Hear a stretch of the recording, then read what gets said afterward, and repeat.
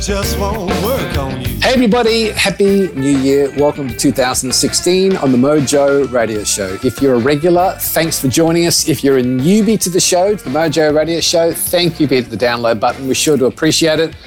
Nice to have you on board. Brand new year, new guests, new topics to talk about. Everything designed to help you get your mojo working in and out of the workplace. We've got a great show lined up to kick off the new year. Robbo is back from Fiji. He's running the panel. He's all refreshed. Bula bula bula, my friend. How you doing? Oh, bula bula. I may be here in body, but I'm not sure I'm here in mind. Well, let me tell you, in that set of board shorts you're wearing, you are certainly here in full body, my friend. Yes, indeed. Full bodied. That's me, just like the coffee. How was it? How was Fiji? I think, look, I've been to Fiji before. I'm sure you've been to Fiji before, and I'm sure most of our Australian listeners have been there. It's just the most relaxing place on the planet, I think. But look, I'll be honest, I haven't been there for about 15 or 20 years, and I went there with obviously a new mindset and probably a bit older, and it really, opened my eyes to a lot of things. So as well as being a relaxing break, it was also a bit of a reminder about some of the things we talk about on the show, to be honest with you. Did you manage to chill? I did manage to chill. I did a lot of chilling, very much chilling. We were there over Christmas Day. So we had Christmas Day there. And we actually got invited into the village next door, which is where all the workers live, the local village, by the Ace, who's the chief of the village. He invited my family and I in to come in for a little while. So we were in the village for an hour or so. And I tell you what, it was certainly unlike any Australian Christmas Day you'll ever see, that's for sure. Yeah. The locals set up a simple little volleyball net on the beach, which was basically just two sticks with a bit of string. And there was a family of about 50 people just playing volleyball on the beach, the hungy going in the sand. And, just simple things like, the smiles on the faces of 10, 11, 12-year-old kids who opened up their Christmas present and got a $1.50 water pistol, but were just over the moon about it. Things like that. Just simple things, getting back to the basics. There is a saying that I read once that people's happiness and joy in life is in proportion to the size of their home. So yes. The bigger their home, the less their happiness, the smaller their home they live in. Like these little shanties and a piece of fibro is gold to them, the happier they are. So it just goes to prove the Fijians have got a lot of things right, I reckon. Absolutely. I don't doubt that at all. My new screensaver on my phone is actually the photo of a bench that I sat on in Sigatoka town one morning waiting for the shops to open. And I just sat there pretty much, the sun was up, but it was just coming up, watching the sun come up over the river and watching the village across the river wake up and people starting to come to work. And it was so peaceful just sitting there watching, and it just reminded me that, we sit in this rat race here in the Western world, racing from here to there to town, and, you watch people walk along the beach to work, or, husbands and wife walking from the village to work hand in hand and, just meandering, taking their time in the sun and, just enjoying life. It certainly puts a few things in perspective. So the photo is on the screensaver of my phone to remind me when things are starting to get a bit manic that perhaps it doesn't need to be that way. Nice. Well, let's rip into the show. I am sufficiently caffeinated with my Fish River roast this morning. Got this special El Salvador blend rolling through my Giotto. What do you got for us, mate? Mate, speaking of coffee, I've actually got a little piece on coffee. Nice segue. I discovered over the holidays. A lady called Professor Claire Collins, who's I think she's the head of the Dietitians Association of Australia. My apologies if she's not, but she certainly works for them. She has basically taken a look at all the studies into caffeine that have been going on around the world and combined it all into one study. So she's basically said, well, there's people investigating this, there's people investigating this. Let's put it all in perspective and see what coffee actually does for you. So she's found basically that it lowers our risk of dying unexpectedly and developing type 2 diabetes. And it also makes us less likely to develop liver cancer. There are other scientists who are also optimistic at this stage about caffeine's impact on Parkinson's disease. Not a cure, but early results are showing that caffeine does have some neuroprotective benefits. She did warn, however, that for some people with certain heart conditions, coffee is a no-go. However, the good news for expectant mums is that research has shown that one full-strength shot of barista coffee a day will do bubs no harm. So there you go. Happy for mums. So I reckon the message is this, mate. If you're contemplating a New Year's health kick, but coffee is one non-negotiable in your day, it's probably not necessarily something you have to cross off your daily to-do list, I'd say. Well, I've got something for you. Across the world, Nespresso has become this massive, incredible brand doing capsule coffee. Now, in America, there is a version called a Krug machine, Keurig, and all my American friends will know exactly how to pronounce that. And when I was in Hawaii, our hotel gave us one to put in our room, and it basically is an espresso, but rather than knocking out a really good espresso with a crema, it just knocks out basically long blacks, which is how the Americans like it. Now, what's happened is a guy who used to run Organic Avenue, which was a health brand back in the day. A guy called Doug Evans has reportedly already raised $100 million from investors for a new brand, and he's creating a new category called Juicero. And I'll put a link to this story in the show notes. Now, the $100 million is coming from people like Campbell Soups, Google Ventures, Artist Ventures, Thrive Capital, like big names, right? And what this is it's basically an espresso machine for juice. So you go into the kitchen and you would have a range of different coloured, I suspect, capsules, which is essentially dehydrated fruit and vegetable type things. You put it in your Nespresso type machine, except it's called a Juicero. You hit the button and out comes a juice. So this is going to be, I find this a bit fascinating because this will be a whole new category. Yeah. The reason I thought it was interesting for our listeners is no doubt there'll be somebody out there who'll get onto this, start following it and do another version of it. But this is a whole new category, and this is going to be a series we're going to do on the Mojo Radio Show of wellness trends that are likely to happen in 2016. So that's one to follow. I think it's a cracker. When I read that, I thought, you know what? Now, I don't know about the quality of it. I don't know what will be in the juices to enable them to be put into a capsule. Take all that out of the picture. But the fact that someone has gone, this works for coffee. Nespresso is one of the world's great brands right now that's come from nowhere in the last 10 odd years and keeps innovating and has got certainly a cachet about it. So I thought it was interesting. Wow. Someone's been thinking, haven't they?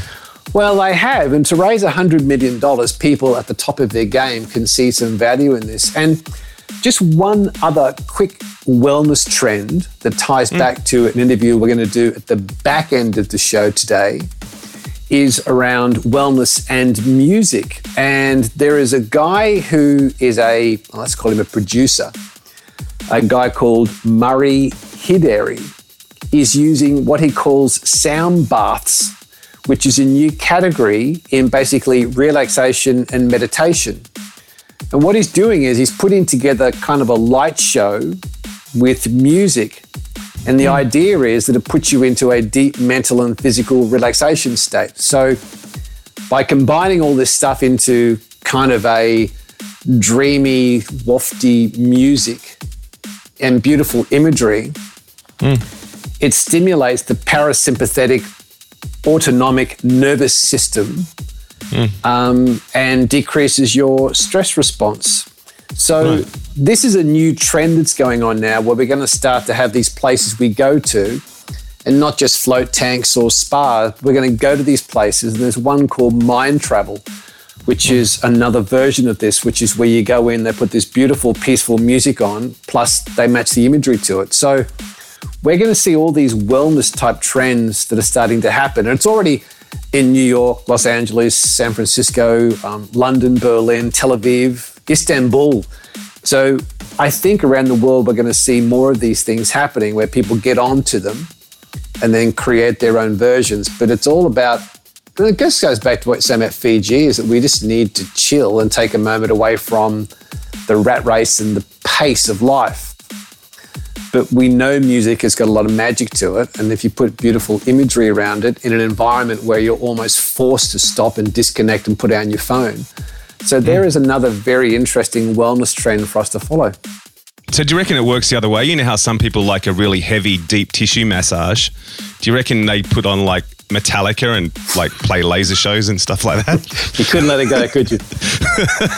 It always goes back to Angus Young. Angus Young is the Kevin Bacon of the Mojo radio show. I think he is. I think you're right. Yeah, all roads lead to Angus. Yeah. All roads lead to the lead guitar. The Mojo Radio Show. All right, we've got a special guest this week. We do have a special guest this week, and I'm going to have to do a proper introduction to this lady, because we have got a scientist on the show today with us. And Dr. Carmel Harrington is a sleep research scientist and an internationally recognized sleep expert. Now, what I loved when I spoke to Carmel before the show was that Carmel researches the true science behind sleep and is going to explain to us the critical link between sleep and or rest, health, performance, and creativity. And the nice thing about Carmel is she can draw on the latest sleep research that reveals what's happening to our bodies and our minds when we don't get enough sleep and how it affects our hormones and metabolism, how we think and how we feel. So we're delighted to have Dr. Carmel Harrington on the Mojo radio show. Dr. Harrington, welcome. Thank you. Thank you for having me on the show. Now, can we call you Carmel, or should we call you Doc? Carmel is great. Or Doc Carmel. Yeah. Doc Carmel. Carmel, just to put us all in the picture, can you just give us a quick snapshot of the sort of work you're doing on a day-to-day basis and who you would be working with? Look, on a day-to-day basis, my whole work revolves around sleep in one way or another, not just when I go to sleep. But I've been researching sleep now for about 20 years, and my work at the moment is I do research at Westmead Children's Hospital looking at baby sleep. I've written a few books on sleep. I teach sleep, and I work with patients who have trouble sleeping. So that's sort of depending on what day you catch me on, that's what I'm doing.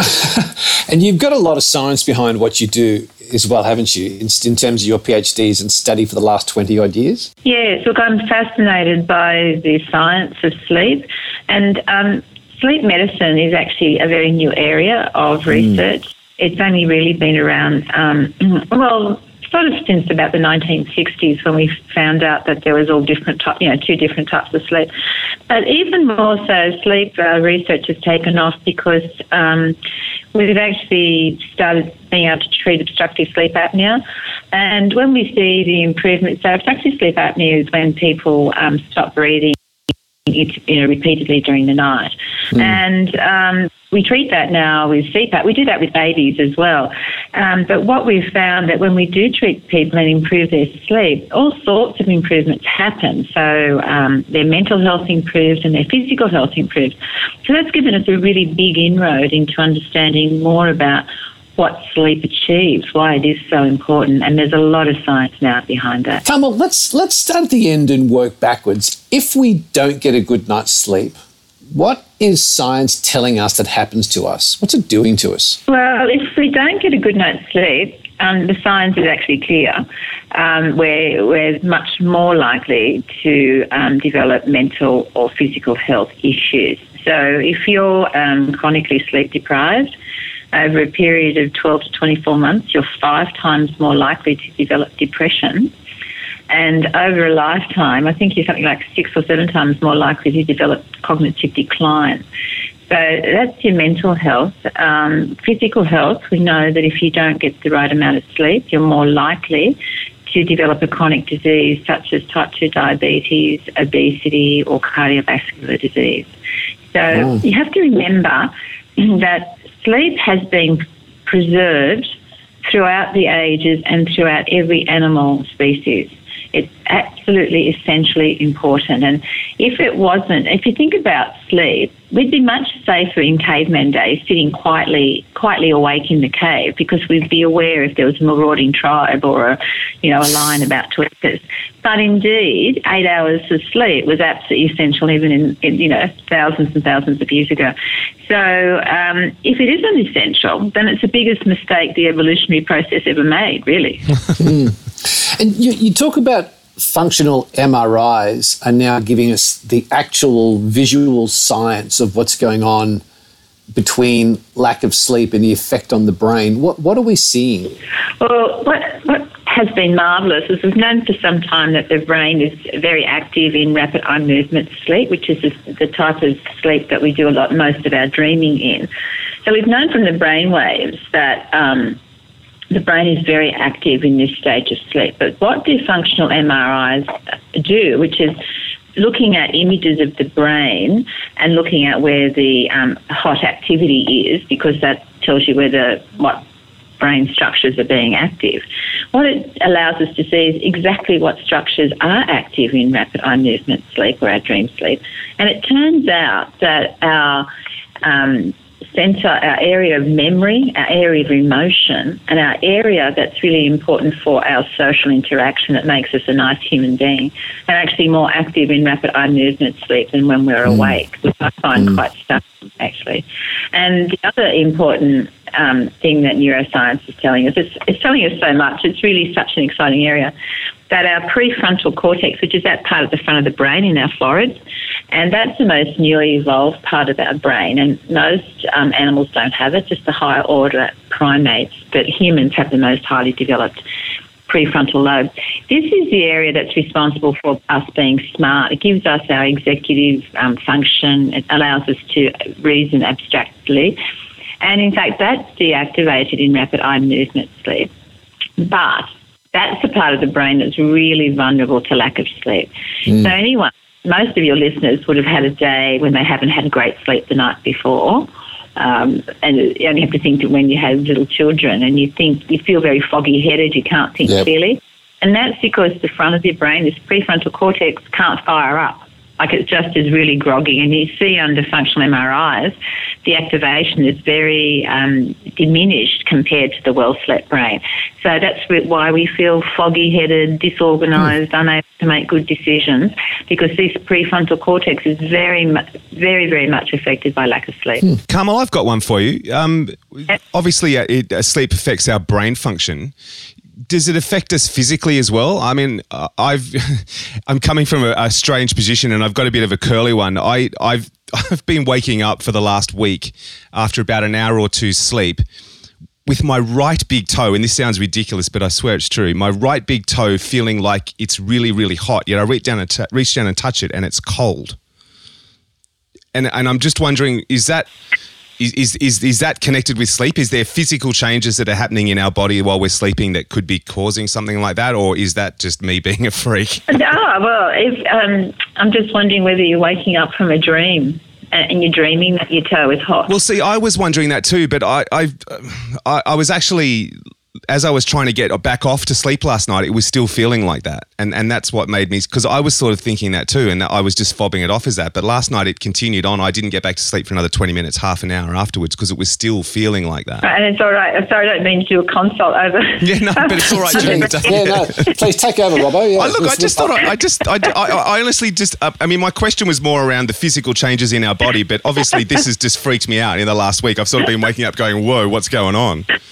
Well, we can get hot in sleep, and one of the ways we can dissipate our heat is to take the covers off our feet.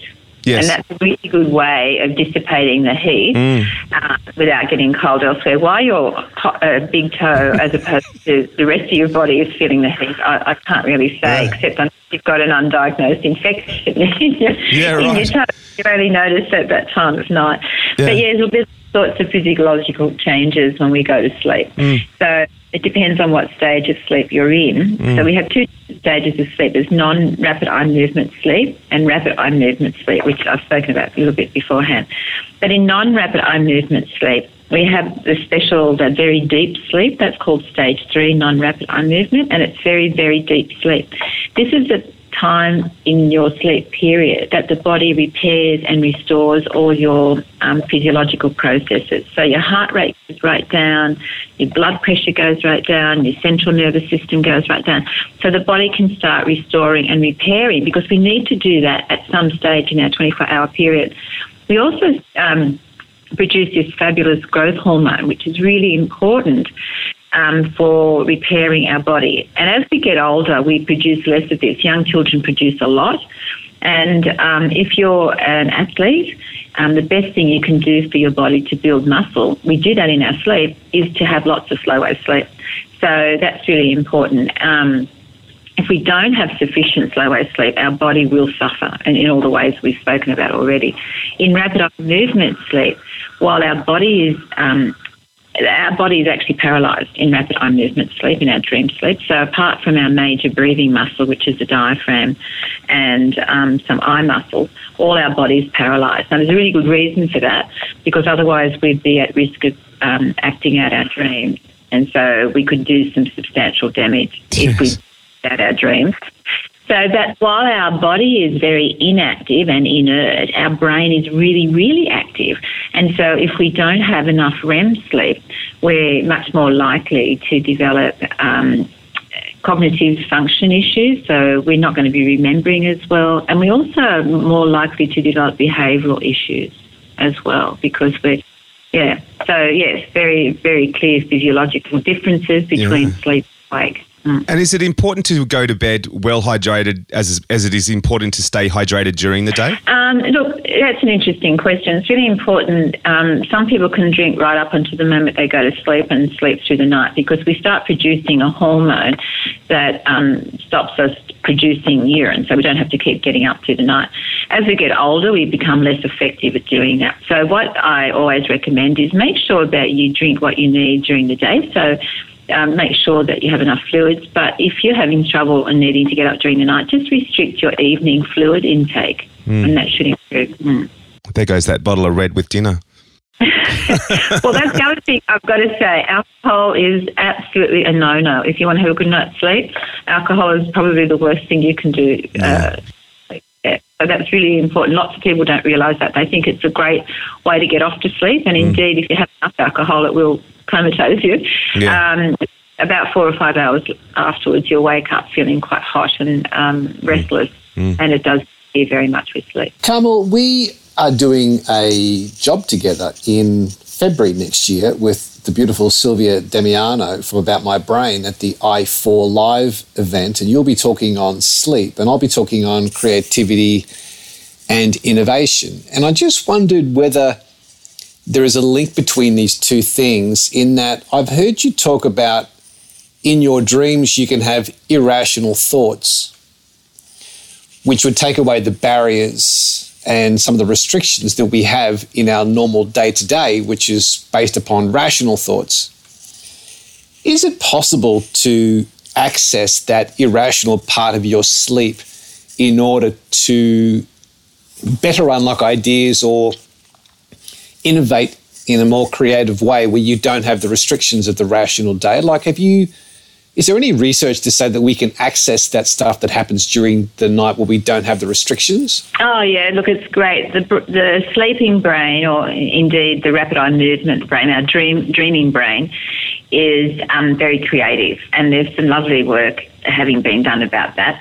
And so what the story is that I mentioned earlier that prefrontal lobe, which is responsible for our smarts, is actually deactivated in rapid eye movement sleep. But the interesting thing about that part of the brain is that it's our rational brain.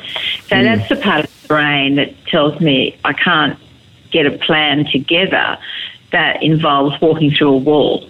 I can't get a plan together in my head that I think will work, that involves me sitting here 1 minute and then the next scene I'm in Paris having a cup of coffee.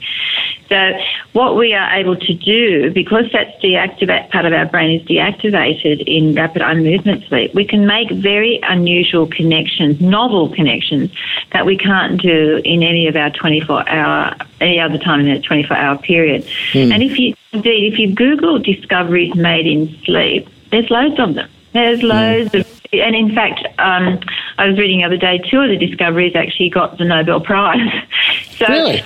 Actually able to do the most astounding things, come up with really creative and novel thoughts in sleep that we can't do at other times. But if you think about it, so many of your listeners would have experienced the fact that late at night or in the evening, you're grappling with a problem. You can't work out what the issue is or how to solve the problem. You go to sleep and you wake up the next day and you think, oh, that's the answer. Now, most of us have experienced that.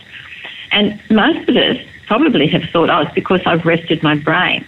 But that's not at all. You've rested your brain, yes, but what you've done in sleep is accessed all the other files or folders in your brain and worked out where all the connections were, and you've got the answer in the morning.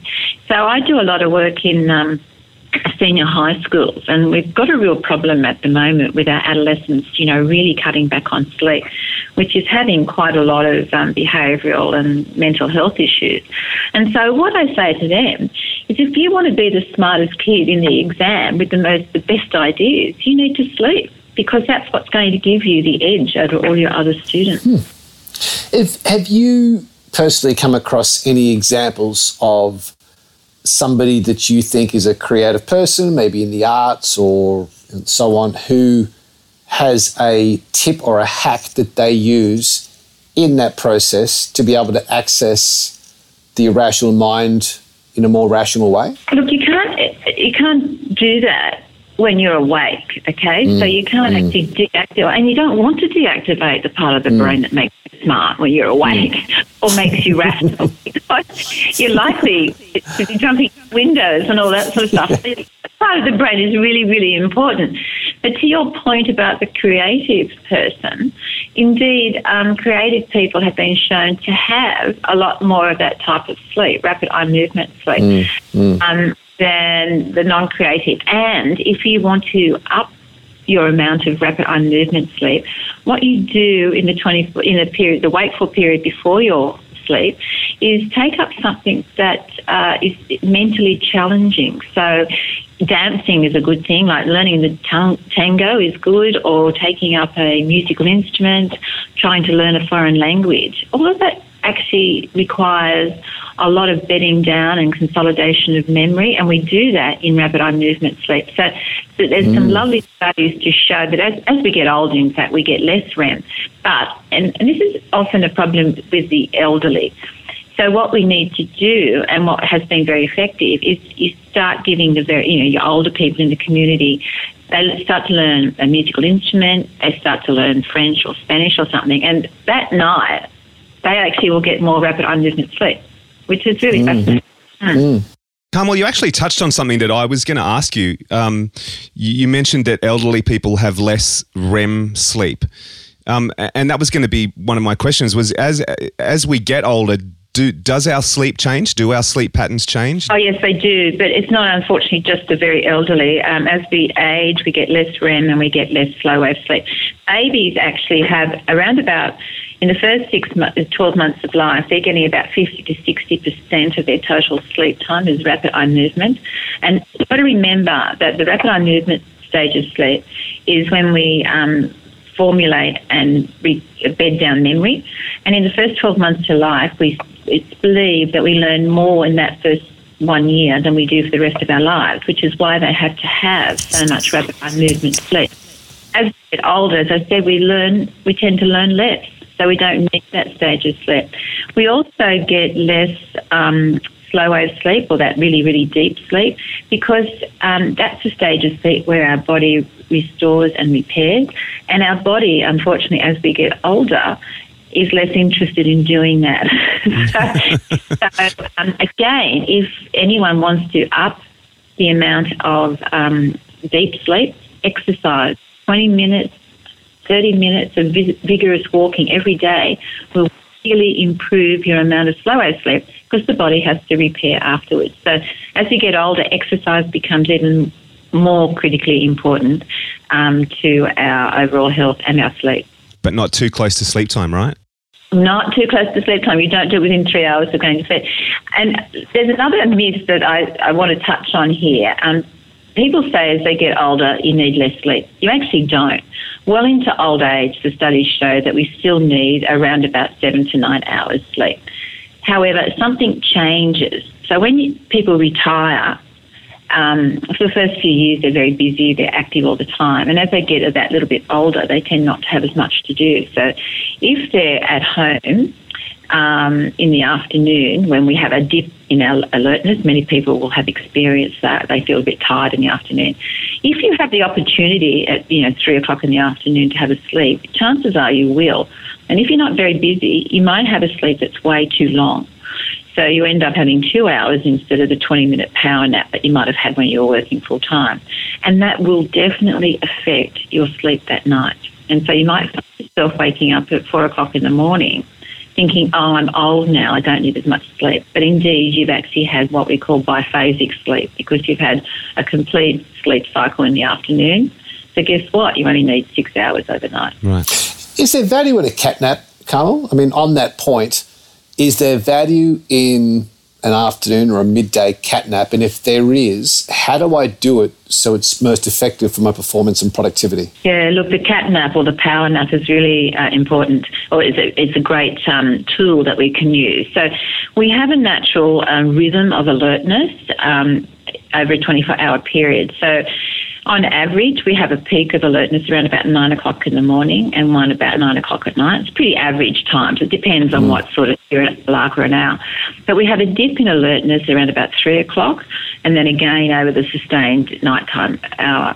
So if around about 3 or 4 o'clock, you're feeling like you're not being very productive with your work, you set an alarm for 20 minutes and lay down. I know some sleep researchers actually don their pajamas, get into bed, but, often we're not at home to do that. So if you're in the office and you've got a place to go, just lay down for 20 minutes, set the alarm, and definitely get up after 20 minutes. Now, the effect of that is while we're awake, we produce this sleepy chemical called adenosine. Now, adenosine, the more of this in the brain, the tighter the brain feels and the more sleepy it becomes. If we have excessive amounts of this is when we'll have a micro sleep. All right, this is when we'll fall asleep at the wheel of the car.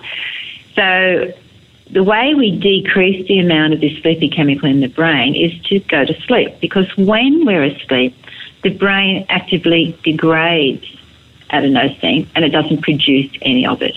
So when we wake up 20 minutes later, we've really reduced the amount of adenosine in our brain. So we feel very refreshed thinking-wise, and we're ready to be quite productive for the next 4 hours. And this is certainly a hint I give to my senior high school students when they come home from school. Instead of mucking around for 2 or 3 hours trying to get yourself organised, have a power nap for 20 minutes and you'll be ready to go for the next 4 hours. Why is it? What's the difference between the 20-minute nap? Because that's my experience, is that you wake up feeling great if you do have a 20-minute nap. But there are times, like you say, when like you're on holidays or something and you have an hour and a half nap of an afternoon or whatever, and you wake up and you actually feel groggy for a while? Yeah. What's the difference between those two sleeps? Well, the reason, unfortunately, is that you sink into what we call deep sleep. So what happens as adults when we go to sleep, we go through light sleep, stage 1 and 2, which takes about 20, 25 minutes, and then we descend into deep sleep. Now, once we're in deep sleep, if we wake up from that, we feel very disoriented and we don't know where we are, what day it is, whether we need to get up to go to work or go back to, have lunch or whatever. And we will have what we call sleep inertia if we wake up from slow wave sleep. And sleep inertia sometimes takes us quite a while to arouse from, probably up to 1 or 2 hours. And in fact, many people, if they wake up from slow wave sleep in the afternoon, find it quite difficult to get their head back into order for, number of hours. So you want to make sure you restrict it just to that light sleep and not sink into your deep sleep. Carmel, you've said that men are from Mars and women sleep differently to men. Is that true?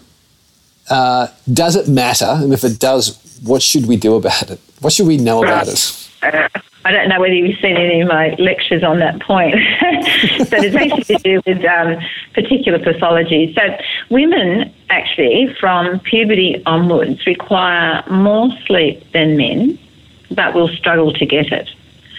By the time women are around about 50, about 1 in 2 women will be having trouble with sleeping. Right? So it's a huge statistic.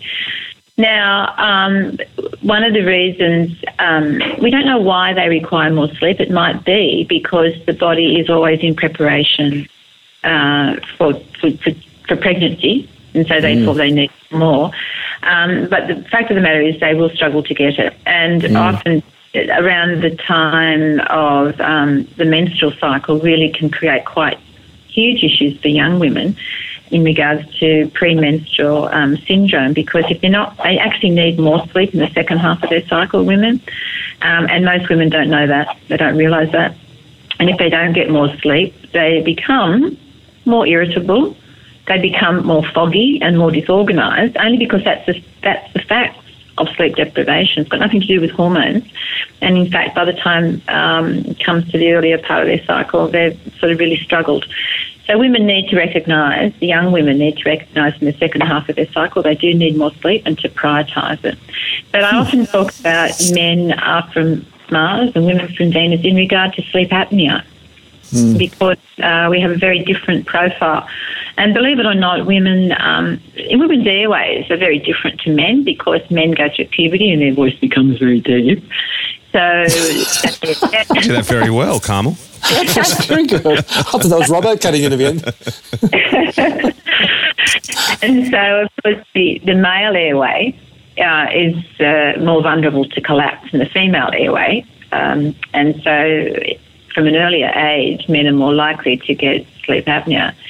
But when women hit menopause, they lose the protection of their sexual hormones, because estrogen and progesterone are also very protective of collapse of the upper airway. So when women hit menopause, their incidence of sleep apnea triples. And a lot of women don't recognise that they have a much greater vulnerability to the development of sleep apnea around about the age of 50, 55. And so if women are finding they're having trouble with sleep, if they're sleeping 8, 9, 10 hours and still feeling exhausted, they need to speak to their doctor about the possibility of having developed a sleep disorder. Carmel, we interviewed a lady called Jackie Fury, who's a psychoanalyst who is a great friend of the Mojo radio show, and she quite often talks about stress and anxiety and the effect it can have from the bedroom to the boardroom. Lack of sleep, from what we've heard in this discussion, obviously can have a massive effect from the boardroom and performance and clarity of thought and productivity. Does it affect the bedroom? Oh, absolutely. In terms of our relationships and our activities? Yeah. Yes. Well, look, we can talk about just for a moment sleep apnea again. We know that if men have undiagnosed and untreated sleep apnea, they're much more likely to be impotent. And with treatment, there's about 75% of men will experience an improvement in that. Similar studies haven't really been done in women, but we do know that their libido is, if untreated sleep apnea, their libido is lower. But more importantly, as a study just done, more generally though, a study just released, I think, earlier this year, that showed when women were sleep deprived, they're much less likely to want to have sex and improve their sleep, and you improve the likelihood of sex. So there's some great studies out there. Yeah, so all those men listening and your wife's not getting enough sleep, encourage her to get the sleep that she needs. I was actually going to suggest that there may not be any sort of investigation needed into women having sleep in their libido, because I'm sure every male out there who's had a couple of children with his wife will testify that, you know, when there's a new baby in the house, there's not much else going on in the bedroom. Well, absolutely. But you think, like, if we take it away from sex for a moment, if you think about when you're sleep deprived, how much do you feel like going out to exercise? Actually, all you want to do is sleep. That's you right. think, I couldn't care less about the exercise I was going to do. I just want to go to sleep. Yeah. And sleep becomes an overwhelming need. And you only have to look at the sleepy driver who falls asleep at the wheel. The overwhelming need for sleep is really fundamental because it's so critical for our health. Carmel, I've got a very fundamental, based on that, I've got a fundamental question. So we start at the end. We're going to let you go in a second, but before we do, I want to start at the front. Qualify for me what a good night's sleep is. How do I know I've had a good night's sleep? If I want more action in the bedroom, I want my wife to get a good night's sleep. What is that? Like, how do I qualify specifically what a good night's sleep is? Well, I think you know it yourself. All right, so the idea of sleep is that it refreshes and restores you to the point that when you wake up in the morning, you wake up feeling pretty good. You wake up feeling maybe not very refreshed, but you wake up feeling refreshed and prepared to meet the challenges and joys of the day. Now, that's what sleep is meant to do. If you find that day after day you're not able to do that, then probably sleep is the culprit. Yeah, okay. Yeah. So you need to know what you are able to achieve and do. So all of us, or most of us, have experienced the ability, the fun ability of getting through every day and feeling great. We normally do it on holidays, don't we? And we're getting the sleep. Very quickly, people come back from holidays and feel, within about a week or so, they're saying, oh, I don't know what's happened to me. I don't feel as motivated as I was. I'm not as energized. All those promises I made to myself on holidays have gone by the by. Yeah. Much of investigation to say, well, okay, how much were you sleeping on holidays and how much are you sleeping now? Carmel, do you personally journal?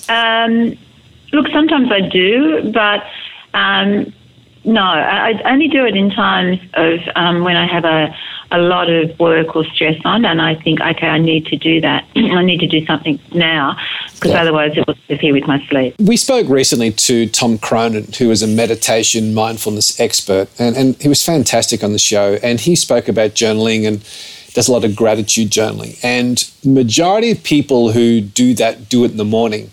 I've got a theory that if you did gratitude journaling at night as one of the final things you did before you put your head down and you were writing down 2, 3, 4 things you were grateful for, things that were good in your life, with science in mind, is there any validity to doing it at nighttime to create a mindful sleep based on positive things and focusing on the good in your life? Is there any science that would back that up, or am I on the complete wrong tangent? No, I think you're absolutely right, and I'm not across the research, but I can tell you the processes that happen. So when we think good thoughts produce nice, good hormones, and they produce something called serotonin that makes us feel good. That's a feel-good hormone. Now, serotonin is a precursor to melatonin. And melatonin is the thing that actually helps us go to sleep. It helps us go to sleep and stay asleep. If we don't have enough melatonin in our system, we'll have trouble initiating sleep and certainly have trouble maintaining sleep. So serotonin is our feel-good hormone. And when we have thoughts of gratefulness or joy or any of those positive emotions will make us feel good because it will produce our serotonin, and that has a direct feed-on effect to our ability to produce melatonin. So, yeah, you're right, we should be doing it at night. But sometimes we need to be aware too that if we are going through a particularly traumatic period, sometimes it's very hard and we set the bar too high. These people have a lot to be feeling grateful for at that time, and that's just another way of reminding them that really at this moment in time they don't feel very grateful at all. So sometimes we have to be a bit careful of what sort of structures we put up and suggest to people. Carmel, quick question for you. If I've been listening to this podcast now for the last half hour, however long we've been going, and sort of realise that there is something wrong with my sleep and has been for a while, I mean, obviously my first port of call is the GP, but if his remedy is to shove me full of sleeping pills and send me home, where else can I turn to get some help with my sleep? Look, I think GPs are fairly overworked and under-resourced, aren't they? So sleep can be quite a complex matter. But they are getting better, much, much better at recognising those sorts of issues. I'm not meaning to self-promote, but I have published a book, Complete Guide to a Good Night's Sleep, which is available at the local library. So you could just pick that up and understand just sort of the stepwise process of how to get a good night's sleep if you haven't had a good night's sleep. And certainly the idea is to have a self journey, take yourself through it, and see if you can, because sleep is such an individual thing, you know, like you have to get yourself off to sleep, don't you? No one else can do that for you. No, that's right. It's probably the only thing you can really do by yourself, isn't it? Or you have to do by yourself, I should say. Yeah, absolutely. Yeah. Do you have any daily rituals that you go through which are non-negotiables for you, apart from getting a good night's sleep? Are there any rituals that Dr. Carmel Harrington goes through that is a non-negotiable must-do as part of your day? Well, sleep is, as I say, I really enjoy. I have about 15 minutes every evening that's just mine that I really would find very difficult to live without. So I spend 15 minutes just on my own. It's very busy in my household. So getting that 15 minutes is, fantastic. And it's not every day, but I love my running. And I hate giving that up. I do sometimes, but I just don't like giving it up. I feel great afterwards. So they're the things. Great. Well, this has been a real treat. Now, where can people find out more about this terrific work you're doing, Carmel? Where do we go to? I have a website which is called Sleep for Health, but I am working fair bit with Sylvia's group, the I4 group, which has this fantastic model of neuro-leadership, and it's wonderful. Like, so often, you know, when I started in sleep 20 years ago, very few people sort of thought about sleep. They'd say to me, "What are you researching again? You're researching sleep." You know, that was sort of really completely taken unawares. But over the last few years, sort of the people at the front of their game, you know, those really innovative people have actually recognised the importance of sleep, and Sylvia is one of them, and the I4 model, which uses the brain. But anyway, Sleep for Health and the I4 Neuro Leadership website you'd see more of me there. And I will put both those links in the show notes for everybody. The I4 live event with Sylvia, which Dr. Carmel Harrington is going to be there, and I believe you're talking on the critical link between sleep, health, performance and creativity, drawing on the latest sleep research. So it's in just a couple of weeks, isn't it? Yes, I think it is. Jasper's Brush near Berry, 24th to 27th of Feb. Is that right, I think? Yes, I know it's in February sometime, and I'm not 100% sure, but you've probably got the dates right there. Yeah, so I'll put the details in the show notes. We will make sure that all the dates are right. So if you want to go and spend some time with Carmel, that would be the place to do it, because Sylvia runs a fantastic, it's a little retreat. It'll be brilliant. There's some really, really cool people going to that. I think it'll be life-changing. Yes, look, I have been giving talks just recently at different groups, and it's always very hard to think of a title of a talk. I know this is really a mundane topic, but I actually thought, look, the topic of the talk is sleep, the number one strategy to optimal performance. And I think that's really accurate, because we're not going to get the best health or the best ability to perform without good sleep. We just won't. I reckon that about sums up our interview, Gary. Yeah, that's right. Carmel, this has been great. I don't think you never hear enough about sleep and the power of it, but it's funny if you were to help somebody and say, "Mate, get some more sleep," they would just laugh at you and go, "Yeah, what else have you got? Give me a hack, give me a biohack, give me another tool, give me something I haven't heard of before, give me a tablet, give me a potion." But I think the science you put behind this, the rigor, really is so compelling that it's a mandatory, isn't it? It is, and I think that's what will convince people, the science. And while you can make science very complicated, there is always a bottom line in science that everyone understands. And I think it's quite simple. And also, so often people say to me, "Well, everything you say just makes sense, Carmel. It's not rocket science." I say, "No, it's not, but we now have the rocket science to prove it." And often it's just what our mothers or grandmothers used to say to us, you know. Well, Carmel, we won't hold you up any longer. Thank you so much for your time. It's been a real treat meeting with you on the show, and look forward to seeing you in February at Sylvia Damiano's I4 live event. Fantastic, and thank you so much. I'm looking forward to meeting you there as well. Getting your mojo working. This is the Mojo Radio Show. So from one extreme to the other, from sleeping to akadaka. Is that right? Well, it's not exactly akadaka. It's more indie music or independent artists, I think. But absolutely. We had an email from one of our listeners who goes by the name of Habib.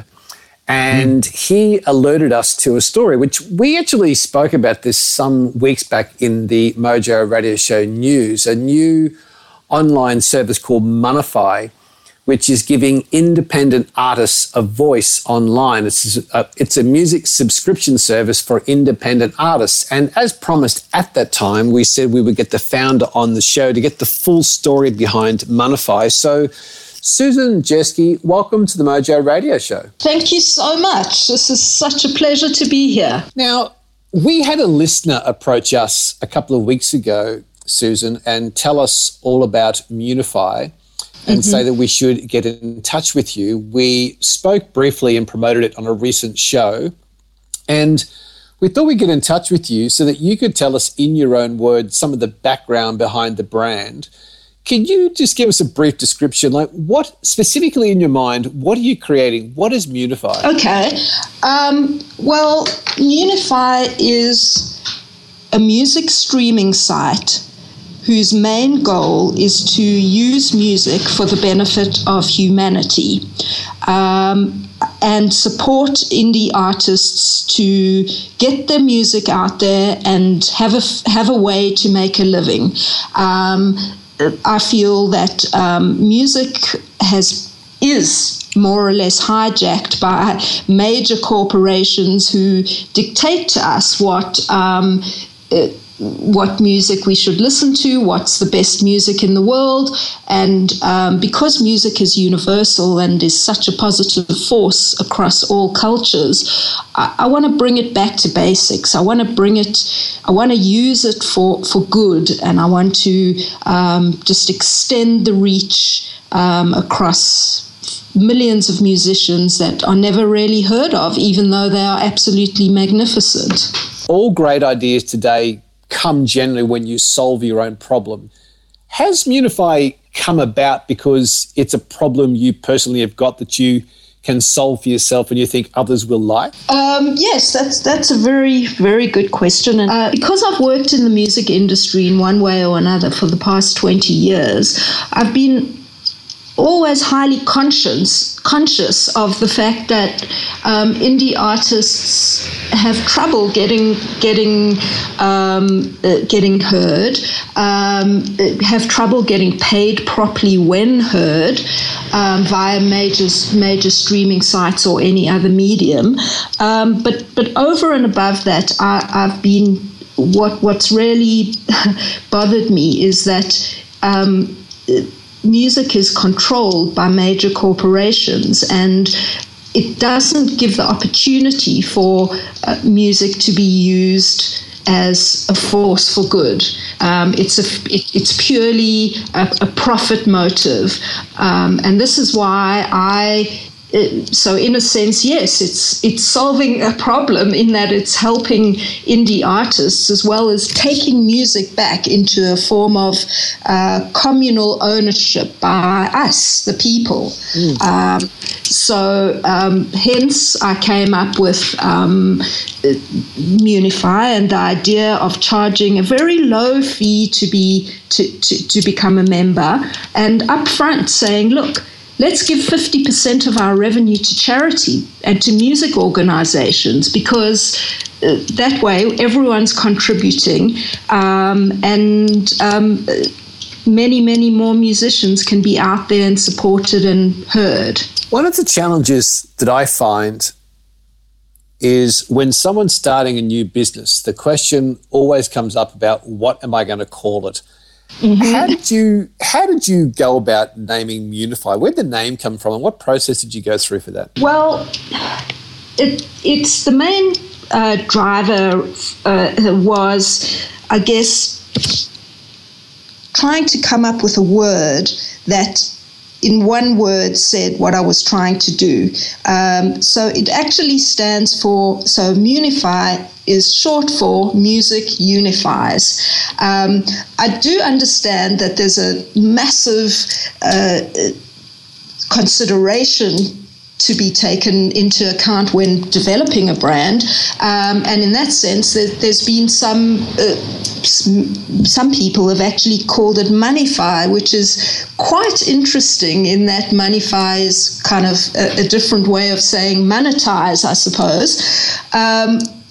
So I have been but nonetheless, I'm sticking with Munify because it says to me, music unifies, and that is what I was trying to achieve in one word. So hopefully it's going to stick. It's a great name. That's good. And I like the process you went through. I think it's a very clever process. Prior to us getting you on the line, Susan, you said that you're about to start a crowdfunding program. Talk us through, how does that work? Like which platform you're using? How does one go about putting something up to crowdfund, and what's the likely outcome you're looking for? Okay, well, it's obviously quite a complex process, and I went through a lot of research and delving into all the various sites that exist out there, such as Kickstarter and Indiegogo and Possible, and then I came across this little site called Start Some Good. It's startsomegood.com, and these guys have a focus on social enterprise and any social good that's being done. So I decided to go with them because primarily I'm trying to reach an audience who cares about social change.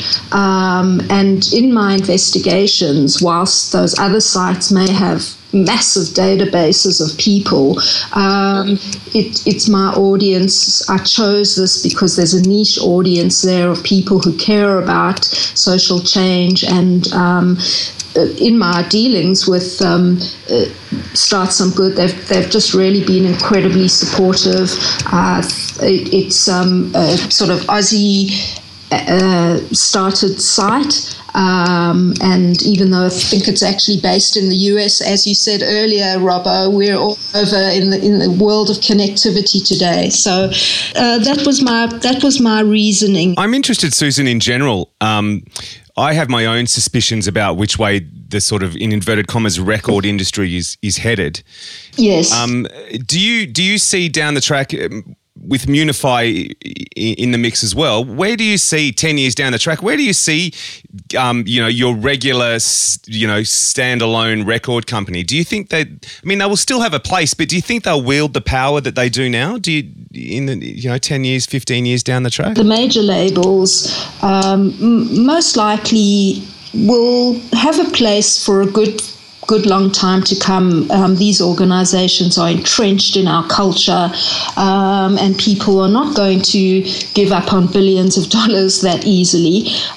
So this is the system within which we live, and therefore I think those major organizations will have power for a long time to come. But because of the connected world within which we live right now, and the technology that has developed to enable people to A, connect, and B, to create music, I think there's a whole new organization of people that's going to be built around alternatives to those corporations. And of course it's already happening, and so much good has been done, and I'm sort of standing on the shoulders of others and bringing in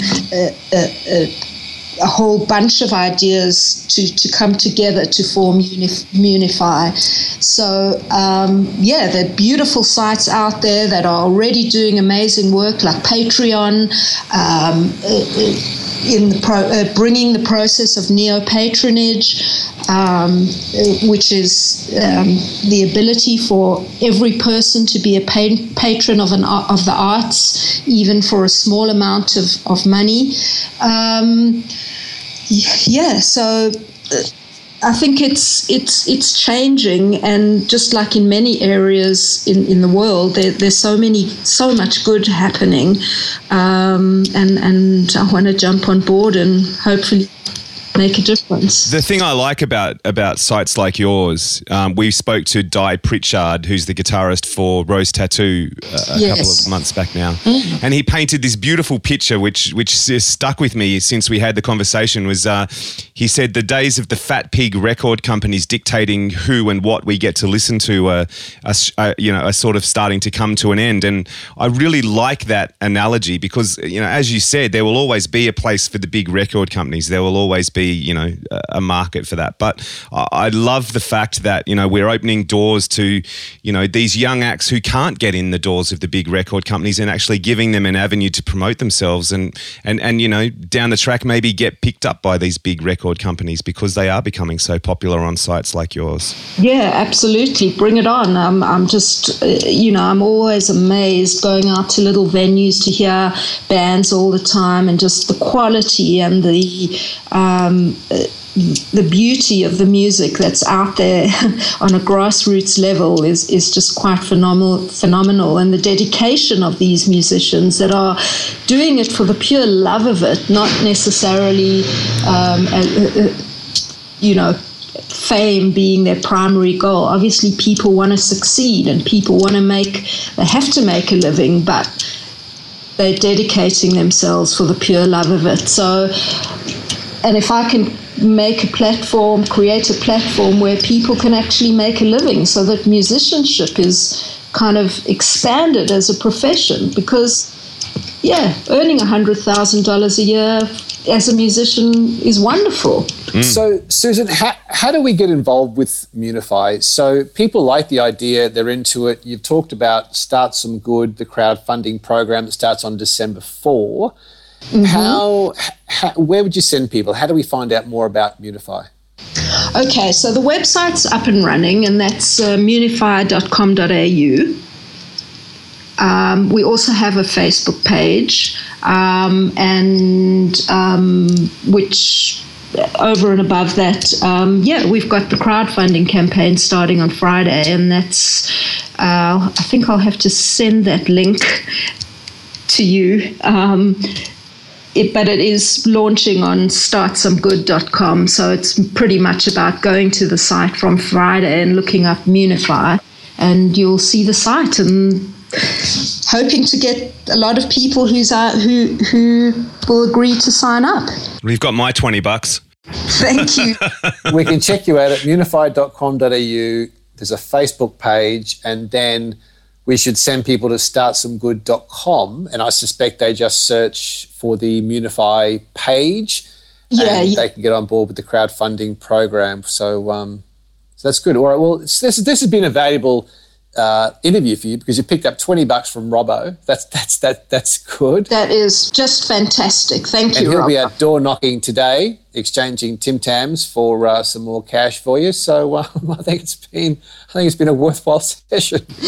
Well, it's been more than worthwhile. So and very much appreciated. Susan, thank you once again. We are in awe of what you're doing. It's a noble cause, and we wish you great success. We'll keep in touch. Just appreciate it so much, guys. Thank you so much again. Not a problem, and make sure you let us know how you go. I will do. The Mojo Radio Show. I think it's a great service. I like people who have spotted a problem and rather than just bitch and moan about it, have set about fixing it. And I think it's, I wish you well. I hope it goes well for her. Yeah, I also like the other angle too. I like the fact that some of the control of what we get to hear is starting to be taken out of the hands of the record companies too, because for so long there's been so much good music out there that's just gone by the wayside too. So I think all around that is a very, very clever idea.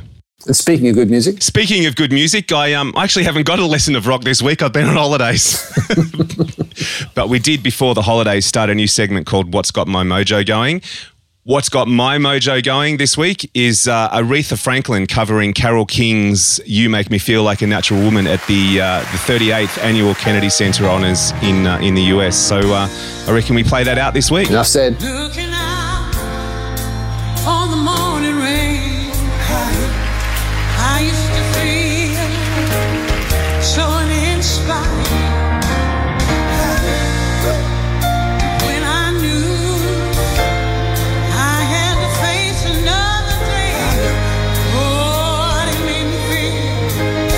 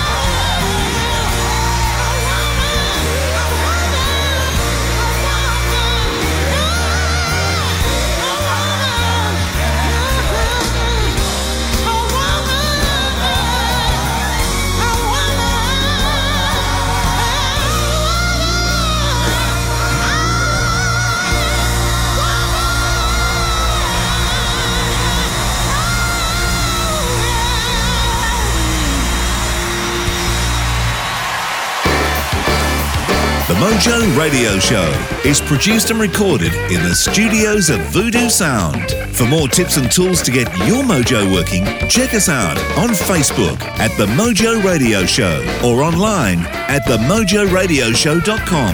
For more about Gary, see GaryBurtWhistle.com, or to polish your next audio or video production, check out voodoosound.com.au. And for the right voice, realtimecasting.com. Andrew Peters speaking. See you next time.